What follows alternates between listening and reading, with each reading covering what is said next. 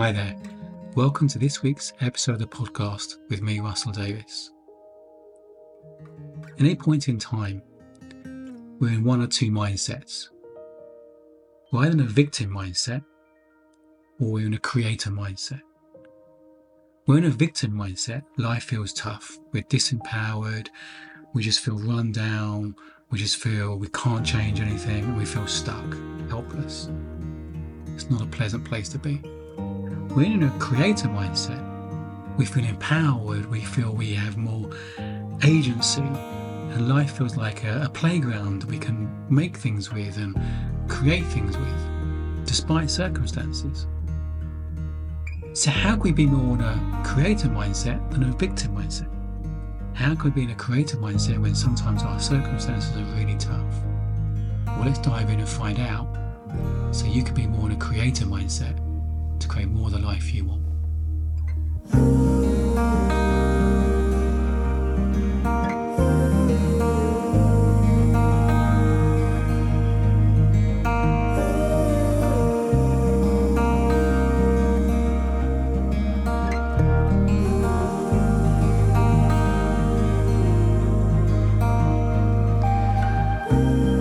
It's a lovely day here in the UK, so I decided to come outside to record this. You may get to hear some noises of wildlife, the birds, maybe an occasional car driving on the road, and we're sitting in the middle of a field surrounded by just grass and trees, and at some point some cows may come and join me. But it's nice just to stop and be and connect to nature and slow down. I want to reflect on life. I can see so many years of my life were spent trying to create the structure I thought I needed to be happy, the foundation to build my life upon, the building blocks, whether it was the qualifications, the career, the salary, the income, the house, the car, the wife, the building blocks I thought I needed, or maybe expected. Maybe I just expected life to go in that direction.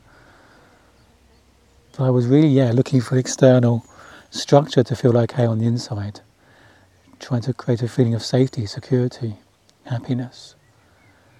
Ultimately, fed by imposter syndrome. Part of me didn't believe I was good enough. I had to prove myself. And I guess I was partly proving myself to myself that I was good enough, worthy to be happy. But that chasing external order to feel internal order often can feel like being on a conveyor belt. And often we don't get there. There's always the next thing. We never really create that structure. There's always one more thing often before we can feel happy, content, inspired, fulfilled. So how do we create that internal order? How do we create that sense of fulfillment?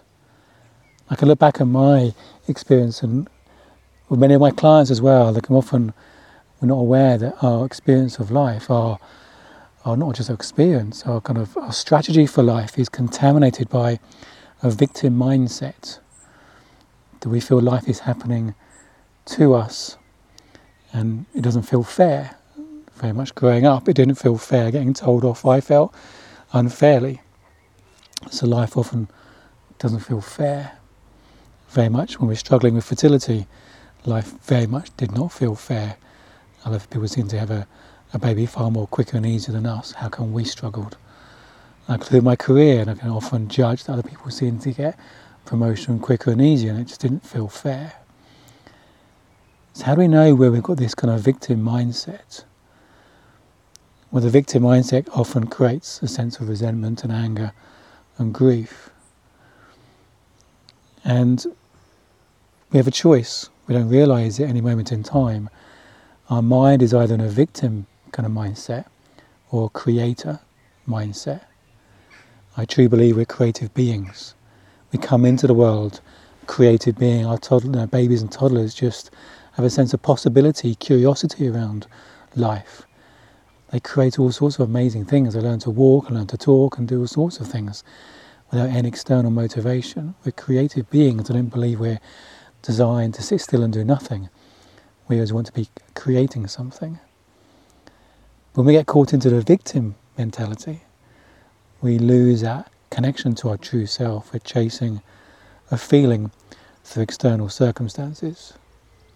And we can look at our language, often points to whether we're in a victim or creator mindset. A victim will see life as a series of problems that they have to endure, overcome. A creator will say, what can I create today? Life is an energy to use, to create. It's a resource. It works with us. Even when there's problems, a creator will say, well, how can I fix this? What can I create from this? What can I do? A victim will say, how do I get through this problem? Who do I blame? Or a victim may even say, there shouldn't be problems. A creator sometimes expects problems. It's life. Life's a contact sport. What can I create from this? Imagine being in the office, not being in the office so much nowadays, but imagine being in the office and say the photocopier breaks down. I guess nowadays a photocopier is not such a important bit of office equipment now in a digital age, but in the days where the photocopier, the printer were very much well used in the office. Like in my early career, it's very easy to get frustrated and be a victim and blame, who left it like this, who didn't refill it. Well, okay, what can I do about this? What can I do to fix this? So the creator mentality has a sense of possibility, and the victim mentality looks for blame. When it comes to commitment, the victim mentality almost waits for the right feeling before they commit. I don't feel like committing. A creator mindset chooses. Commitment is a choice. They know a feeling is just a thought, it's imagination, it's thinking, it's not their true self. Then a commitment is a choice, not a feeling. When it comes to happiness, a creator looks from the inside out. A creator says, happiness is an inside job. They're not reliant on external circumstances to make them happy. Well, in the victim mentality, we're looking for the external circumstances. We work really hard to try and create those circumstances, but often it doesn't happen. We're looking in the wrong place for happiness, well-being, security. And this kind of victim-creator mindset happens at the level of being. It's not what we do, it impacts what we do. What we do is as a result of it. But it's who we see ourselves at the state of being level. And then when we look at the state of being, that's when we start to have more, leverage in changing our experience of life. If you see someone doing something you'd love to be able to do, maybe, running a marathon, and you wish you could run a marathon, you think, well, how do I do what they did? Well, the first question to explore is, who are they being?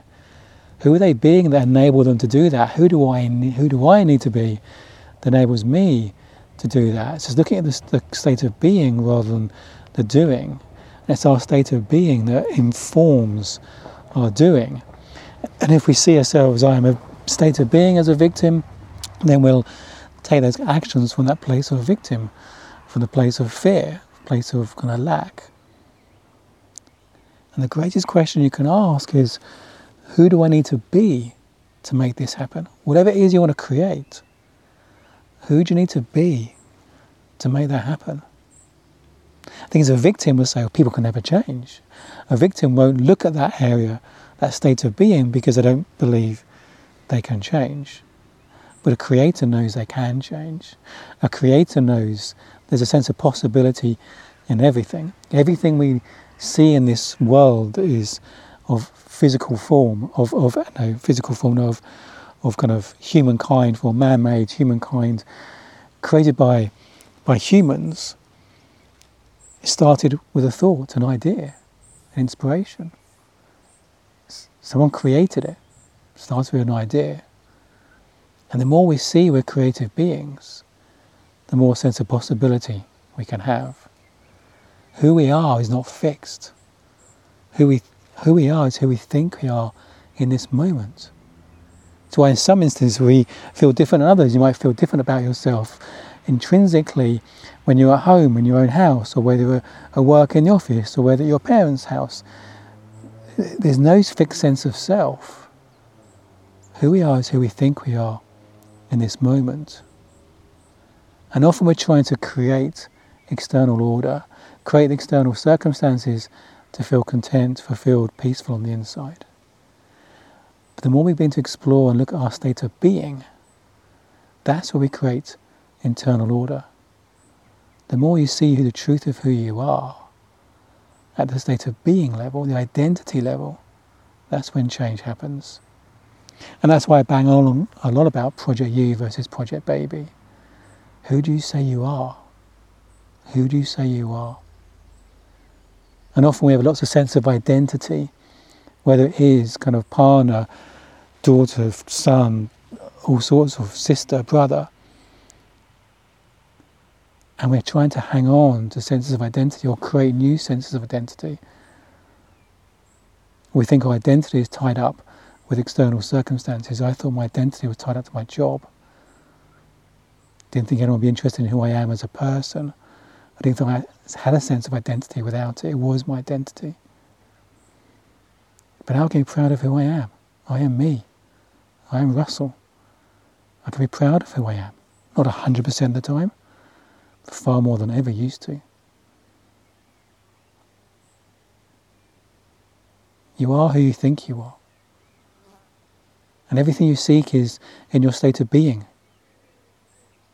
You came into the world as an amazing, creative, powerful energy. I believe we're spiritual beings having a physical experience. You are this energy of life in human form. It's who you are. It's not something we have to earn. It's not something we have to work for or deserve. It's who we are. It's who we are. That's the psychological foundation, structure, framework to build our life upon. We're creative beings. We want to create all sorts of things in this world. But the more we recognize who we are, we can create those things from a place of well-being, resourcefulness. We're not creating from a place of neediness. We're creating from a place of resourcefulness. We can hold our goals more lightly because we know who we are. Whether we achieve those goals or not doesn't change who we are. We can be proud of who we are. Whatever life throws at us, whatever society thinks or says, whatever friends and family think and say, that's just their thinking, their opinion. It's who you think you are is the most important thing in the world. It's connecting to the truth of who you are. The truth you connect with in moments of quiet.